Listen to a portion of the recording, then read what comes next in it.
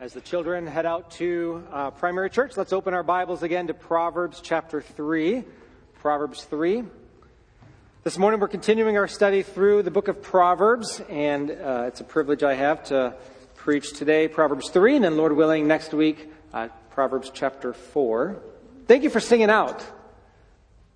Your ministry on Sundays includes the ministry of teaching and admonishing one another through song. So thank you for doing that. And if you are sitting there thinking, I didn't really sing out, you'll get an opportunity to do it after our sermon. So I hope you will. Let's pray one more time. Father, we do continue to ask that you would teach us through your word. You'd open our eyes to see the wondrous things out of your law.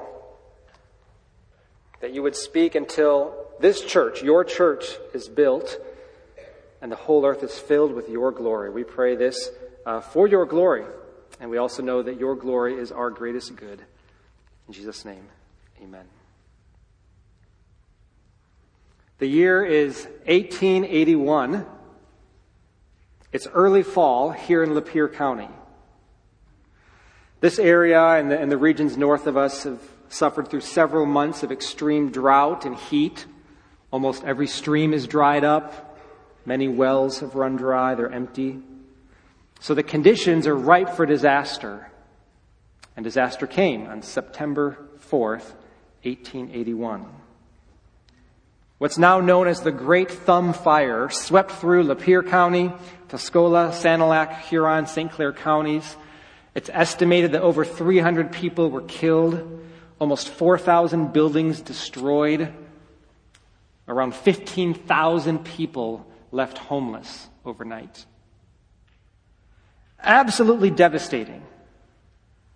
Over 1 million acres were burned, and hundreds of thousands of those acres held crops that farmers had planted, counting on the harvest to provide for themselves and for their families for the coming year.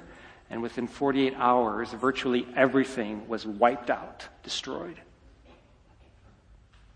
That was September 1881. What do you think farmers who were able to stay in the area, what do you think they did 6 months later in spring of 1882? They bought seeds, they tilled the ground, and they planted crops. Why?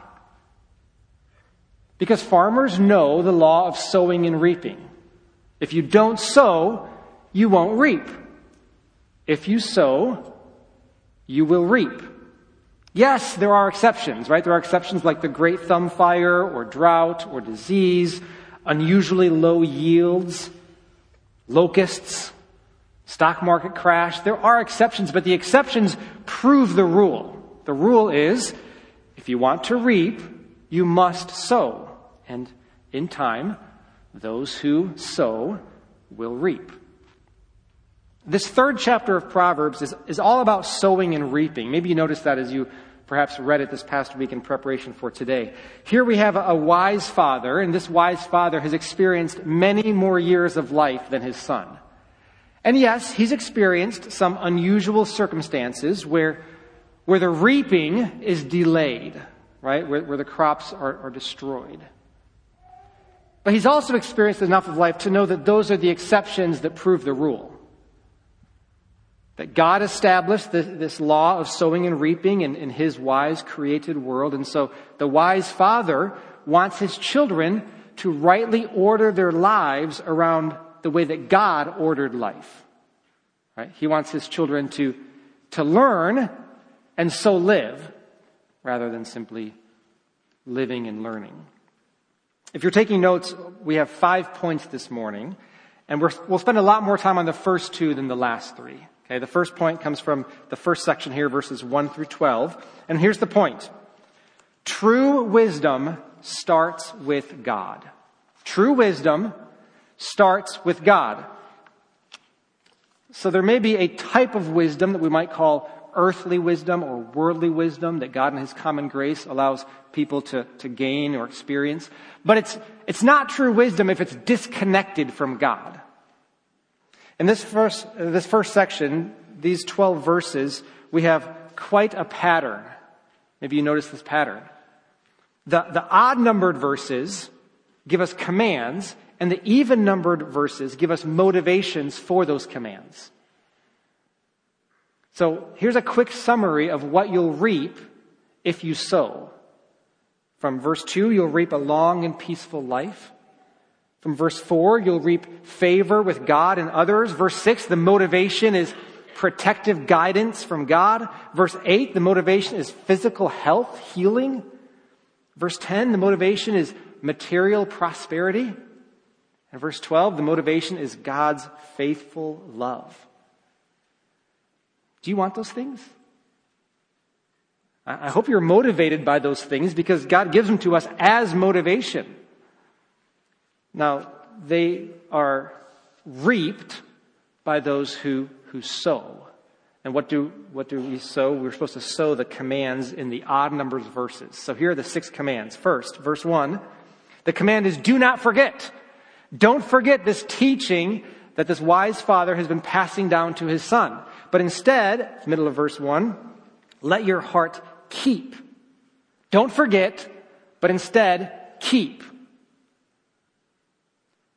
Who's good at forgetting? Yeah. We lose track of things all the time, right? Just go by our church's lost and found. There are all sorts of things that we have forgotten that we haven't kept. This verse is a call to active remembering, to keeping. So maybe that means as you hear God's word taught, maybe that means taking notes and then reviewing them throughout the week. Maybe that means taking your bulletin home and where we have discussion questions each week. Maybe that means going over those questions and talking over them with family members. But true wisdom starts with God. He's revealed it to us in His Word. It's up to us to actively remember it and to keep. Verse 3 then gives the second command. Let not steadfast love and faithfulness forsake you. Or as I paraphrase it, cling, hold on, cling to God's steadfast love, His faithful love. You see, Solomon knew Exodus 34, where God identifies Himself as a God who is abounding in steadfast love and faithfulness. And Solomon knew Deuteronomy 6, where God commanded His people to teach the commands to the children. And so what's Solomon doing? He's teaching his son. He's saying, cling to God's steadfast love. Write them on the tablet of your heart, he says. So we've seen 2 commands so far. 2 ways we ought to sow if we want to reap these blessings, the motivations in this passage. The third command is in verse 5. You probably can quote verse 5, can't you? Trust in the Lord. That's the command. Trust in the Lord with all your heart and do not lean on your own understanding. In all your ways acknowledge Him and He will make straight your paths. Verse 5 lays out these 2 options for life. We like to think there are many different ways to live. Proverbs makes it clear there's really only 2 ways to live. You either trust in the Lord or you lean on yourself. Those are the options. So that means this morning in this room, we all fit into one of those 2 categories. We either are trusting the Lord or we're leaning on our own understanding.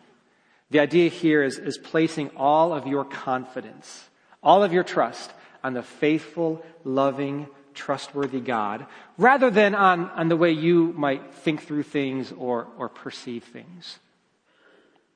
I want you to picture an exhausted climber.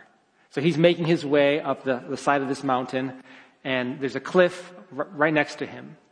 And as he gets near the top, he's exhausted, he's panting, he's tired, and there's a little place, a little ledge here where he can pause and catch his breath and regain his strength for the last little trek up to the summit. And on the one side, he can use a dead tree branch to hold himself up. He can lean on that over the cliff. On the other side, he can lean up against the mountain. Which should he do? One leads to destruction. One leads to safety. The writer of Proverbs here, he's saying you can lean on your own understanding, but it's going to destroy you. It will destroy you. If you don't acknowledge the Lord in all your ways, then he won't make straight your paths. All your ways acknowledge him. What does this mean? Does this mean just simply to like verbally acknowledge like the Lord reigns and Jesus is in my life? It's more than that. It means to experientially know, like to actually know God. And for us here, it means to know God through Jesus. And not simply with our words or on Sundays, but to know him in all of our lives. To acknowledge him in all of our ways. I was meditating this week on why these verses are favorites of many of us, right? Proverbs 3, 5, and 6. I believe one reason that these two verses are so well loved by Christians is that I think in these 4 lines, these 2 verses contain 4 lines of poetry. In these 4 lines, you see something of a description of salvation, don't you? How does one come to Christ? Well, we turn and we trust, right? So we trust in the Lord. We put our full faith in him with all of our heart, not just our words, but with all of our heart. And we turn from leaning on ourselves. We turn from relying on our own understanding. So if you're here this morning and you're not in the category of people who trust in the Lord, but instead you're in the category of those who trust in themselves, then to turn from your own understanding and trust in the Lord, as simple as that. You decide, I'm not going to rely on my perception of life. I'm not going to rely on my effort. I'm not going to rely on what I think is right. I'm going to trust in the Lord. I'm going to trust that what he has said and what he has done is the way to everlasting joy. And is the only way to really know him, third line, to really acknowledge him, know him in all my ways. And so I'm going to turn and trust in the Lord through the way that he's established, which is his son, Jesus Christ. So we turn, line 1, and we trust line 1, we turn, line 2. Line 3, we know him through Jesus. And if that happens for you, then line 4, he will guide you. He will provide for you. He will guide you both now and into eternity. He will make your paths straight. Now, this doesn't mean that he will always give you everything you want.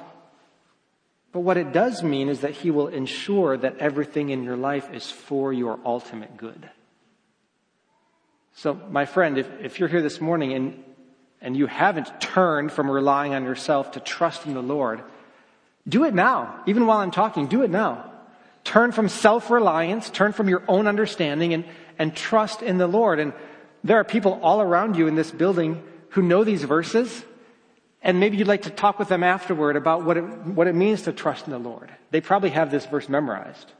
And you can say, can you help me know what Proverbs 3, 5, and 6 mean? I want to turn from my own understanding, myself, reliance on me. I want to trust in the Lord. Would you help me? If you can't find anybody else to talk through that with you, I'll be in the back and some other leaders from our church, and we'd love to help you turn and trust. Verse 7 gives us command number 4. Fear the Lord. We've seen this already, right? The fear of the Lord is the beginning of wisdom. But before it says fear the Lord, what does it say in verse 7? It says, don't be wise in your own eyes. I think this is a particular temptation for those of us who are trying to grow in wisdom. We look back and we think, I think I'm wiser than I was last year. I mean, through our Proverbs series, I think I'm wiser than I was last month. And we have this temptation to consider ourselves to be wise, to consider ourselves to be the source of wisdom even. But don't be wise in your own eyes. Instead, fear the Lord. And what does fear of the Lord look like? It looks like turning from evil. Turning from evil. Next command number 5, verse 9, honor the Lord. Yes, we are to honor him with all of our lives. And here the specific emphasis is to honor him with our wealth. Do you consider yourself to be wealthy? I bet you if I asked you to raise your hand, how many of you think of yourself as wealthy? Very few hands would go up. But the command here isn't honor the Lord if you're wealthy. The command here is to honor the Lord with the wealth that you have, with whatever wealth you have.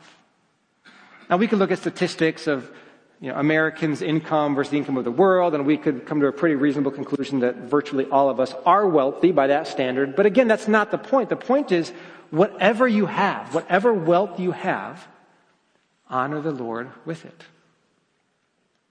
So this certainly includes giving to His work through the local church. Let's just be real honest. If you're a member or a regular attender of this church, it's your responsibility, it's our responsibility to support the ministry of our church. You can do that online, you can do that with the box at the lobby, but that's our responsibility. That's one way we honor the Lord with whatever wealth we have. Later on in our chapter, we'll see some other ways that we ought to honor the Lord by blessing others with whatever wealth we have, if we have the ability. Now the danger, at least in my heart, is to turn verses 9 and 10 into a formula for selfish gain, isn't it? Look at verse 10. Man, if we do verse 9, if we sow verse 9, we're going to reap verse 10. But the command is to honor the Lord. It follows, of course, the command to fear the Lord and trust the Lord. So the Lord is not some vending machine to invest in. If I do this, then I'll get this for myself. No, there is blessing. There's reaping for those who consistently sow a life of wisdom that means honoring and fearing and trusting the Lord.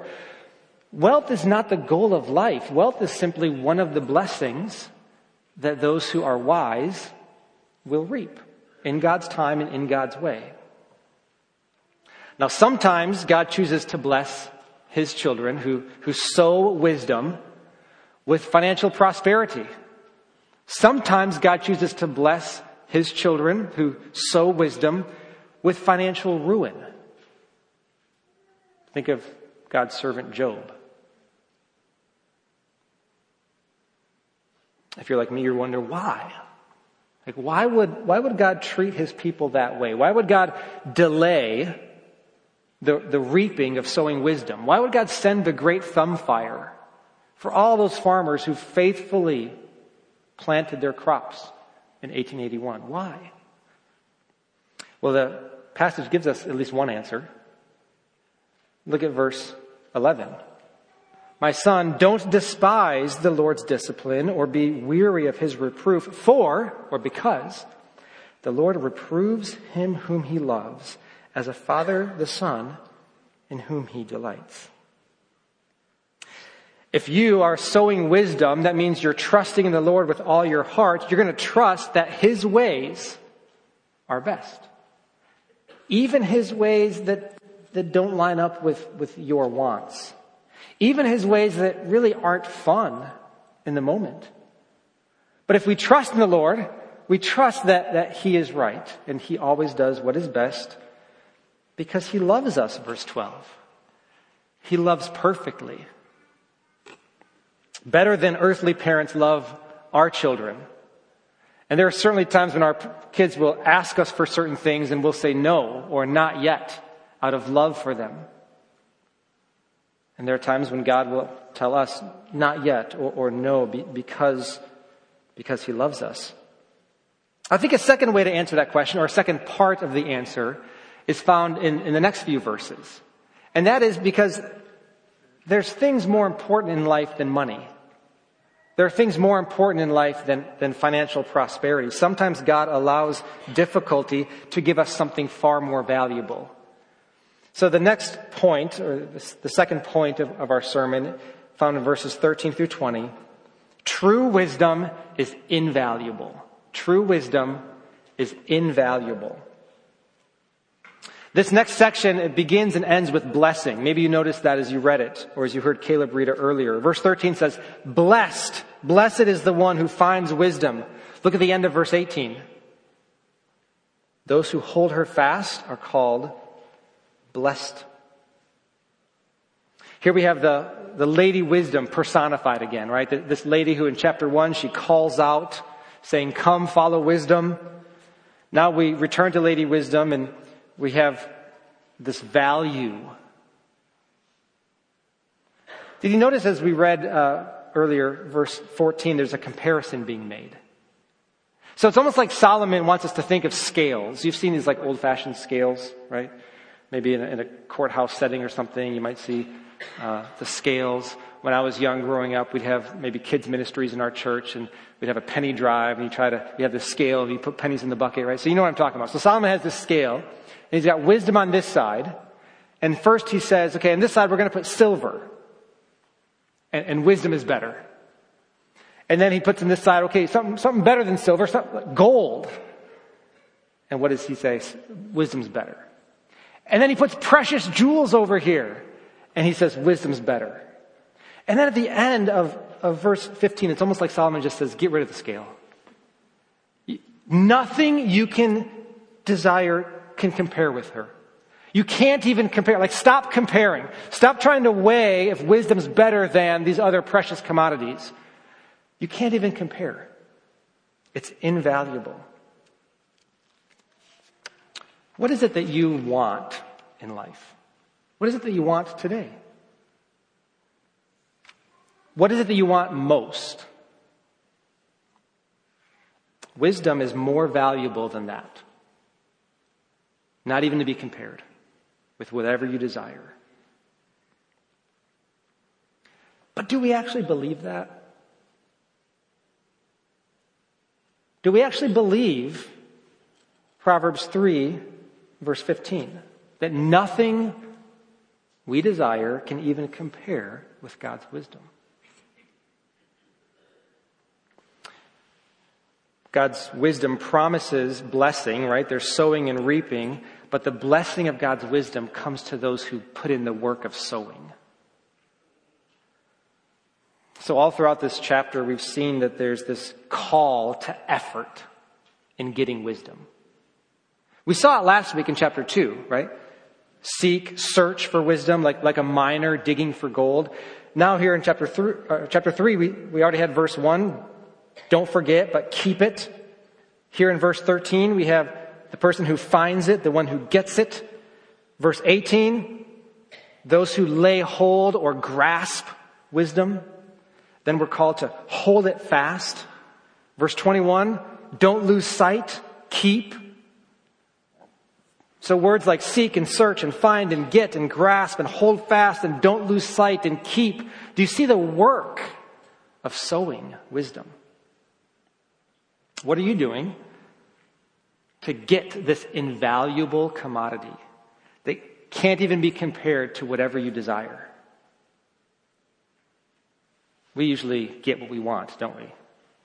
If we really want something, we'll get up early to get that thing. We'll stay up late to get that thing. We'll plan for that thing. We'll prepare for that thing. We'll persevere through obstacles for whatever that thing is.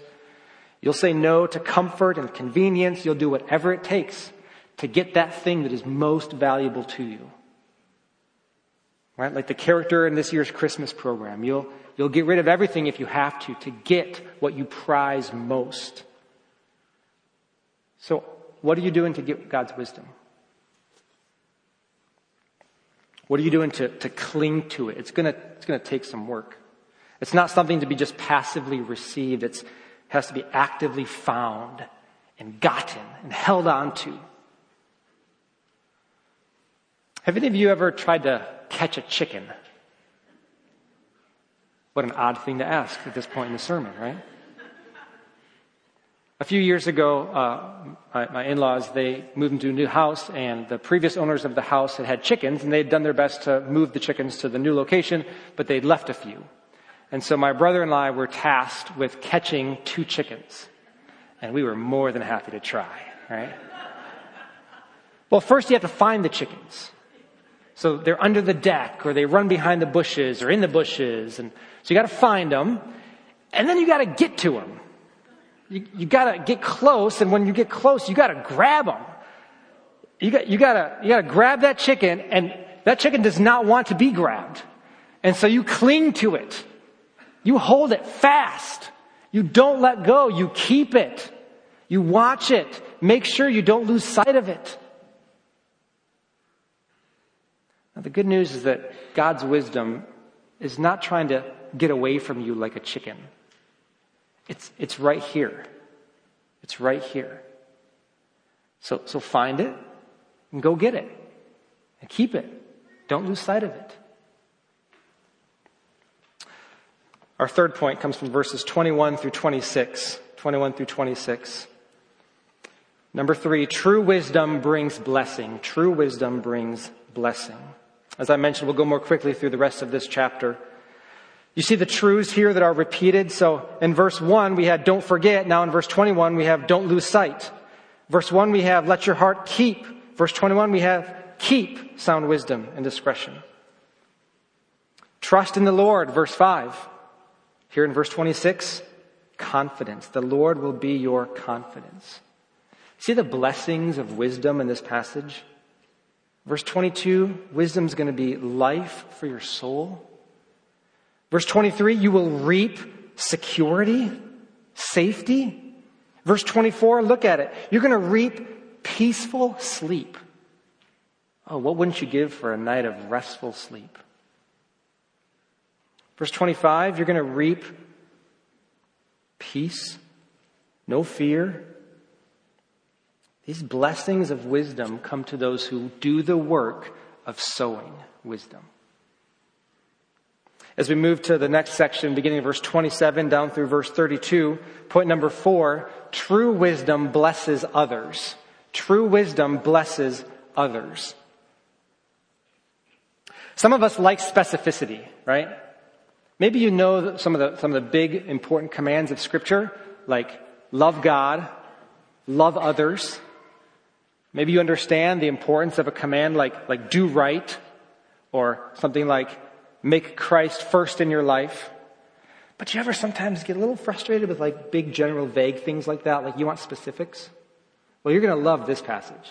It gets really specific. Earlier we had commands like trust in the Lord and fear the Lord and honor the Lord. And maybe you're thinking, I wish I had something specific. Here we go. Verse 27.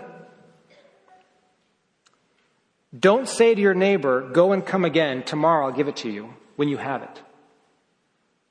Can you help your neighbor today? Then do it. Verse 28. Don't delay this. Don't withhold good, verse 27, from those to whom it's due when you can do it. This is really specific. Do you have people who live near you? Do you have people your life intersects with and you can do good for them? God says, do it. Don't wait. We as a church, we designate some weekends of the year as Love Your Neighbor weekends. The next one is in March. This verse would say, don't wait till March. Do it today. That's pretty specific. Verse 29, here's a specific command. Don't plan to do evil against your neighbor. Earlier in verse 7, the command was to turn away from evil. Well, if you claim to be turning away from evil while planning to do evil, then you're not really trusting and honoring the Lord. You're not going to reap the health that comes. Maybe you're like, Pastor Kevin, you do not know my neighbor. I may not, but God does. But God does. And he says to do good and to not plan evil. We have a couple more do not commands in this passage here. Sometimes as parents, do you ever feel like you're saying no all the time? Like, don't do that. No, stop, don't do that. Okay, let's be honest. Kids, do you ever get tired of hearing no all the time? Right? Sometimes no is the path of wisdom. So keep reading in chapter 3. Do not, verse 30, do not contend with a man for no reason. Don't do it. Don't be contentious. Or as Romans 12 would say, if possible, so far as it depends on you, live peaceably with all. Don't be contentious. Verse 31, don't envy violent people. Don't wish you had their life. Why? Well, look at what they sow in verse 32. What do the violent people sow? The devious person? They're an abomination to the Lord. The last 3 verses of this chapter, you can summarize it with this 5th point. True wisdom understands sowing and reaping. True wisdom understands sowing and reaping. The lines here are very clear. There are 2 ways to live. If you live foolishly, look at what verses 33 through 35 say that you will sow. Verse 33, you'll receive the Lord's curse if you live wickedly. Verse 34, you'll receive the Lord's scorn. Verse 35, you'll get disgrace. But instead, those who live wisely, those who sow wisdom, verse 33, will receive God's blessing. And 34, receive his favor. And 35, receive honor. So we study a chapter like this and we understand why God would inspire the Apostle Paul later on to write, "Don't be deceived." If I could paraphrase it for you today, don't think that the laws of sowing and reaping don't apply to you.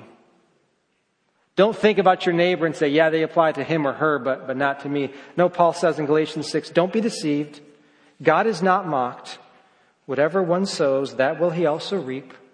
The one who sows to his own flesh will reap corruption, but the one who sows to the Spirit will reap eternal life.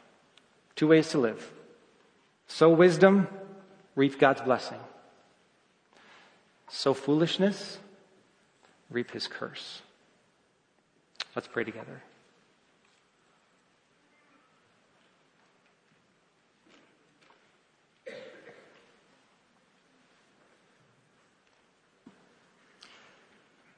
Even right now, before I pray aloud, I'll give us just a moment of quiet. Maybe you'll pray quietly in response to this portion of God's word. This is an opportunity for us to respond to what God has spoken to us in the Bible.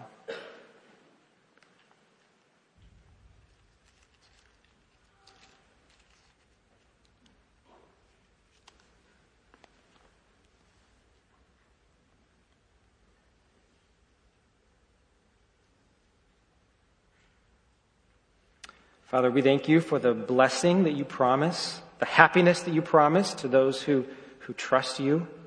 So help us to trust you. Help us to obey these commands.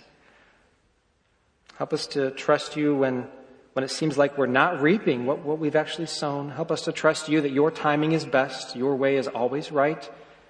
Help us to trust you that you send correction and reproof because you love us. And Father, help us to trust you that sowing wisdom will result in your blessing. Father, help us to trust and obey. In Jesus' name we pray. Amen.